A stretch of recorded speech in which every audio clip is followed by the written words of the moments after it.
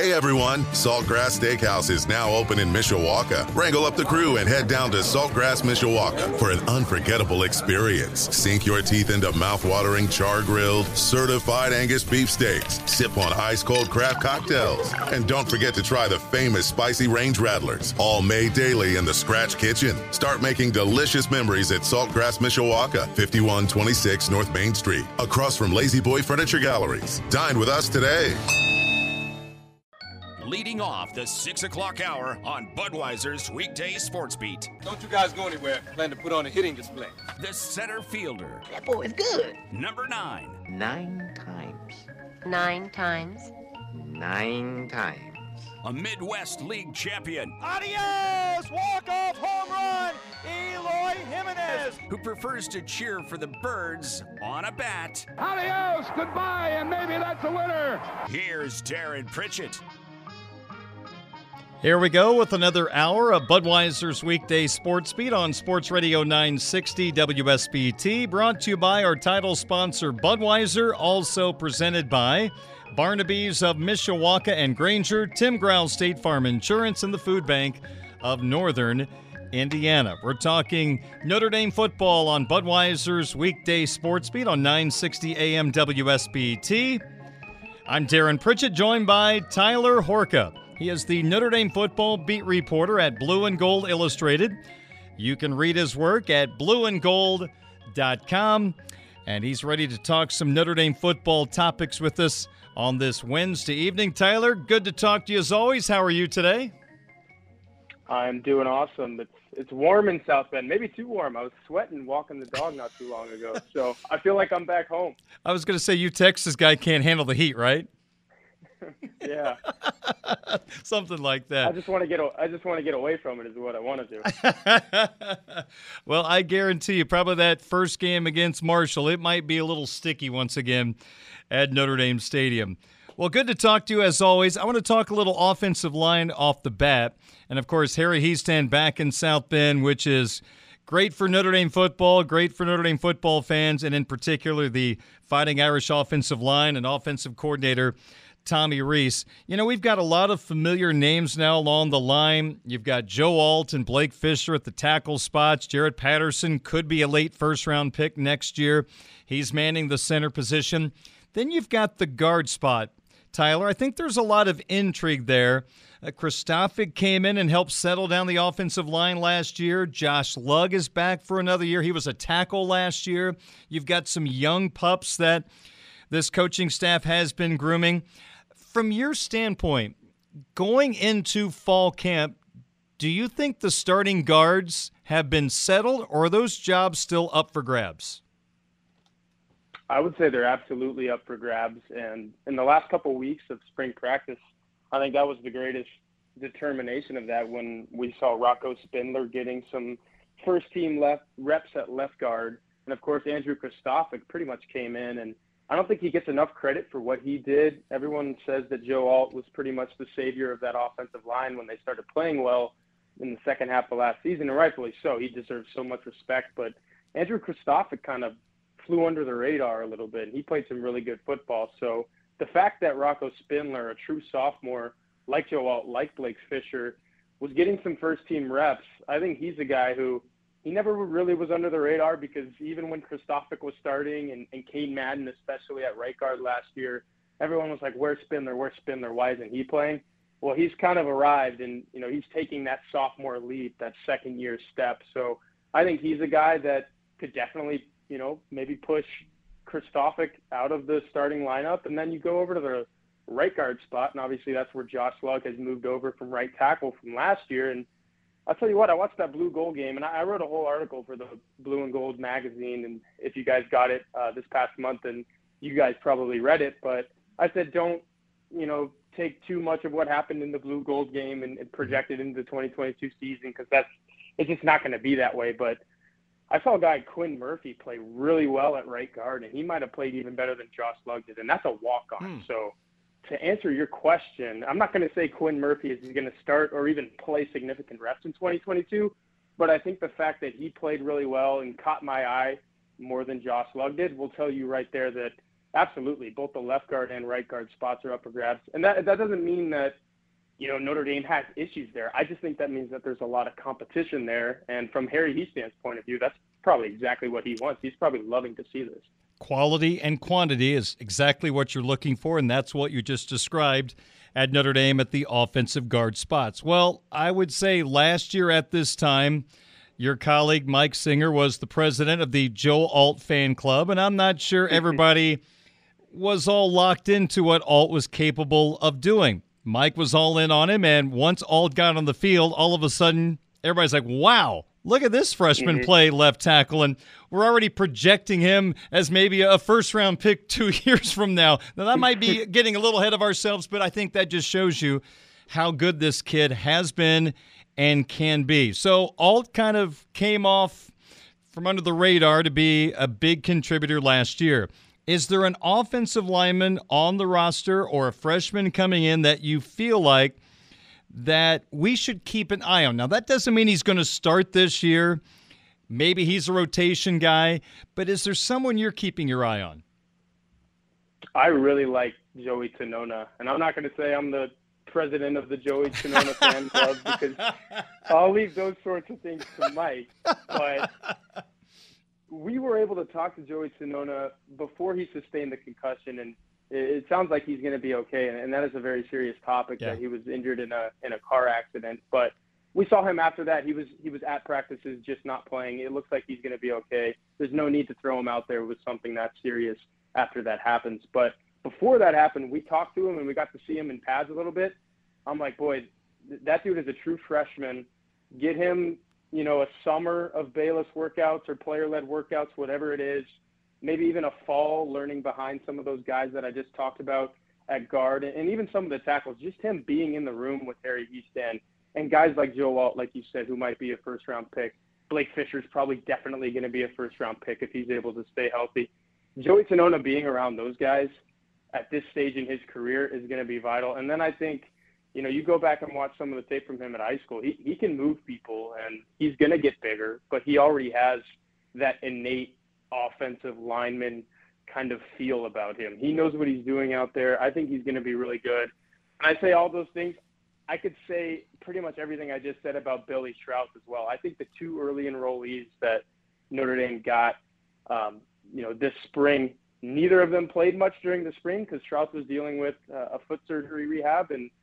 But once these guys get healthy over the summer and they go into fall camp, I think there's going to be a lot of media types at fall camp looking at those two and saying, who the heck are they?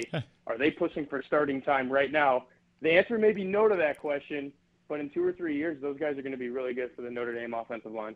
Notre Dame football talk on Budweiser's weekday sports beat on WSBT Radio. I'm Darren Pritchett, Tyler Horkin, Notre Dame football beat reporter at Blue and Gold Illustrated, blueandgold.com.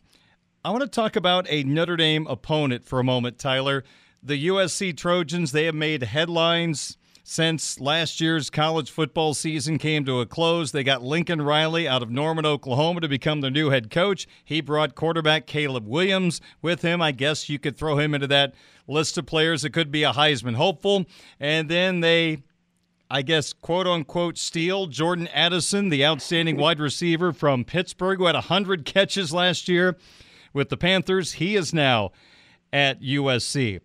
So the next few years, how much of a threat do you believe USC will be to Notre Dame? Obviously, you got to beat USC to get to the college football playoff, or you have to be perfect elsewhere. So what is your level of concern about what's brewing right now at USC? Yeah, the Notre Dame-USC rivalry never really left because it's always there and it's always one of the bigger rivalries in college football, but it is most certainly back now with that kind of star power. And you think of USC, it's supposed to have star power, right? I don't think Clay Helton really brought that when you thought of USC and he was the head coach. You're just kind of like, they're going to sputter through this tenure and, it's going to be the next guy who brings them back to prominence. Well, that next guy's here. That next guy took Oklahoma to the college football playoffs quite a few times.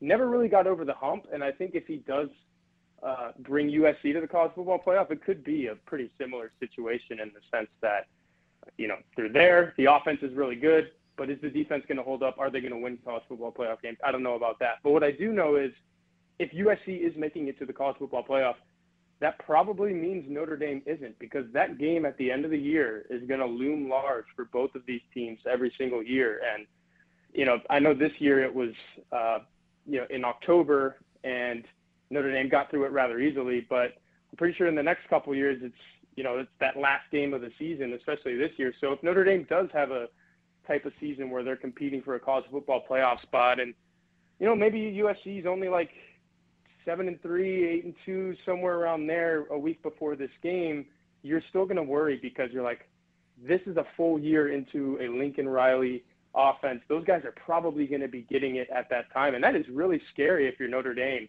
where you go out to Los Angeles and you have to say, all right, we're going to have to find out a way to stop these guys, or else we're not going to win our regular season finale, and we're going to go to the Fiesta Bowl or Peach Bowl, whatever it may be, and not the college football playoff like we want to. So I think this rivalry is 100% back, because USC has that star power. Notre Dame has that star power with Marcus Freeman. I think a lot of people are going to be interested in it, and it's definitely going to come down to, can the Notre Dame defense, led by a defensive-minded head coach in Marcus Freeman, stop the USC offense, led by one of the greatest offensive minds in college football, in Lincoln Riley?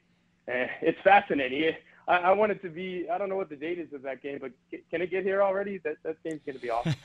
Well, as I make this next statement, this has nothing to do with Brian Kelly or Marcus Freeman and their coaching abilities, but Marcus is going to have more challenges with USC than Brian Kelly ever did. I mean, Brian missed the heyday of USC football under Pete Carroll when they were rolling 20 years ago, and he got to face some coaches that were a little more easy to push around. I mean, Marcus is going to have to go up against, as you mentioned, one of the great offensive minds in college football, so he kind of got the short end of the stick.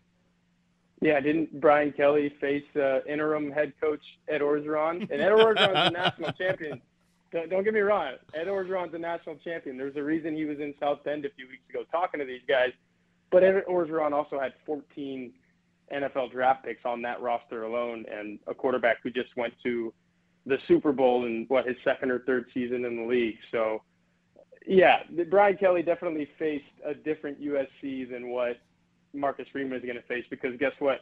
Lincoln Riley tends to produce, those same types of players that we saw at LSU a couple of years ago, and he sustains that as well. I think he's going to be at USC for however long he wants to. Tyler Horkin, Notre Dame football beat reporter, Blue and Gold Illustrated, blueandgold.com. Let me switch to baseball for a moment. I'm noticing on Twitter that Florida State knocked off Virginia just a few moments ago in the ACC tournament. So that's the 9-seed Florida State beating the 5-seed Virginia. Those two teams are in the same pod as the Fighting Irish of Notre Dame, and the Irish will take on Florida State tomorrow at 3, and then they'll take on Virginia Friday at 11 a.m. Did it matter who won that game? I mean, I know this ACC tournament is kind of strange with the pod system, but did Notre Dame have a rooting interest in that Florida State-Virginia game? Well, if Link Jarrett has these guys ready to go, and we talked to him on a Zoom call earlier today, and it sounds like he does. He said, we will make our starting pitching decision based on what happens in that game. So it sounds like everyone's ready to go. I think this is the perfect outcome for Notre Dame because, as you mentioned, it's the lower-seeded team. Florida State has been struggling mightily, really since Notre Dame faced them. I think that was the very beginning of April and swept them in Tallahassee. They haven't really been the same team since then. They were top 5 at the time. Now they're, holding on, I think, to a number 2 spot in a regional, maybe even a number 3 spot, depending on what goes on in Charlotte. But the reason this is good for Notre Dame is if everyone is ready to go, that game tomorrow is for all the marbles in terms of moving on to Saturday in this ACC tournament. If Notre Dame wins tomorrow, they're guaranteed a spot in the tournament in the Saturday semifinal because of the pod system. They are the highest seeded team. Everyone is going to be 1-1 at best at that point. They can really kind of throw away that Virginia game. Yeah. And I know based on last year, the 14-1 to Virginia, people probably want to exercise those demons. But if Link Jarrett plays his cards right, win tomorrow, you punch your ticket to Saturday, and Notre Dame is looking at only needing to win 2 more games to win the ACC baseball championship. So I think that was the result that Link Jarrett might have not out of not have outwardly said he wanted to happen, but it's probably what he was thinking within the locker room. Tyler, does winning the ACC tournament change at all the scenarios for Notre Dame possibly hosting a super regional if they would get through the South Bend Regional, which we know that they're going to get? Right. Link Jarrett said today that he believes so. He went into this thing thinking if we win, we're a national seed. I'm not so sure about that. I really think they needed to win that series against Miami. Just one, if they would have won one more game in Miami, it would have changed everything just because RPI points are different at that time. You have another quality win over a team that's locked into pretty much a national seed at this point. But who knows? Maybe they'll get that revenge opportunity this weekend, even up the score against Miami, and then you're looking at a 2-2 record against a team that's been pretty much top 10 in the country the last couple months. So I think there's definitely an opportunity of Notre Dame winning this ACC baseball championship and maybe getting fringe top 8 potential. So if you're Notre Dame, that has to be the thought process. It's, we missed out narrowly on a national seed last year. It's right there for us again. We don't want to miss out narrowly again. I think Notre Dame has to gun for it. And, there's really no other mindset if you're Notre Dame. It's let's win this thing and see what happens.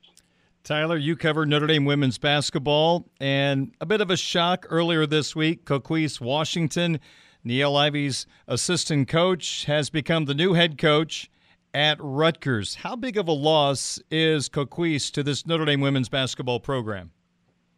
Really big loss, and you can't really sugarcoat it either. She played basketball at Notre Dame from 1989 to 93. She got her law degree from Notre Dame, graduated in 97. Shortly thereafter became an assistant coach on Muffet McGraw's staff, was there for 8 or 9 years, won the national championship on the bench with McGraw, while current head coach Niele Ivey was the point guard. So that's where that relationship kind of got established. Of course, she went to Penn State for 12 years and did a pretty good job there. Took them to the tournament, a couple Sweet 16s, ends up coming back when Niele Ivey is awarded the head coaching job in 2020. And I would say Coquise Washington is instrumental in getting KK Bransford, the All-American freshman that comes in this summer, to come to Notre Dame. She has a pre-existing relationship with Bransford's mother going back to their days growing up in Flint, Michigan. Lauren Ebo came in from Texas. She started her career at Penn State. Coquise Washington was still the head coach at Penn State. So I don't think Notre Dame gets that graduate transfer without Washington. So she did a lot of things on the bench within games to help Niele Ivey and obviously Muffet McGraw back in the day. And she was awesome on the recruiting trail. So it's a big loss, but, that's what happens when you have a coach that's good. They're going to end up, getting back to the highest level. And that's why she's the head coach at Rutgers now. All right, that's the latest there on the Notre Dame women's basketball team. And Tyler, in terms of Blue and Gold Illustrated, blueandgold.com, you guys continue to produce story after story each and every day, and people can be a part of the Blue and Gold family so easily. Yeah, absolutely. Go to blueandgold.com right now. Sign up for $1 for a year of premium access. So that includes the message board, anything that's behind the paywall that we write. You obviously have access to that. You can't beat it. $1 for all of these articles. I mean, I don't even know how many articles I've written in the month of May, and that's generally a slow time if you're a college football reporter. But, we're pushed to really work our tails off, and that's what we do. I think we outwork the beat. I think there's more stuff at blueandgold.com on Notre Dame athletics than you can find anywhere. So if you're a Fighting Irish fan, that's the place to be. I've been saying it. I'll keep saying it. Blue and Gold Illustrated, blueandgold.com. Folks, check it out. You can read the work of Tyler Horka, who joins me every Wednesday here on Budweiser's Weekday Sports Beat. Tyler, thank you so much for the knowledge and the visit, and we'll do it again next week. Absolutely. Thanks, Darren. Thank you so much. Tyler Horka, Notre Dame football beat reporter, Blue and Gold Illustrated, blueandgold.com. Joining me on Budweiser's Weekday Sports Beat, 626 on your home of the Fighting Irish, Sports Radio 960, WSBT. Hey everyone, Saltgrass Steakhouse is now open in Mishawaka. Wrangle up the crew and head down to Saltgrass Mishawaka for an unforgettable experience. Sink your teeth into mouth-watering char-grilled, certified Angus beef steaks. Sip on ice-cold craft cocktails. And don't forget to try the famous spicy range rattlers, all made daily in the Scratch Kitchen. Start making delicious memories at Saltgrass Mishawaka, 5126 North Main Street, across from Lazy Boy Furniture Galleries. Dine with us today.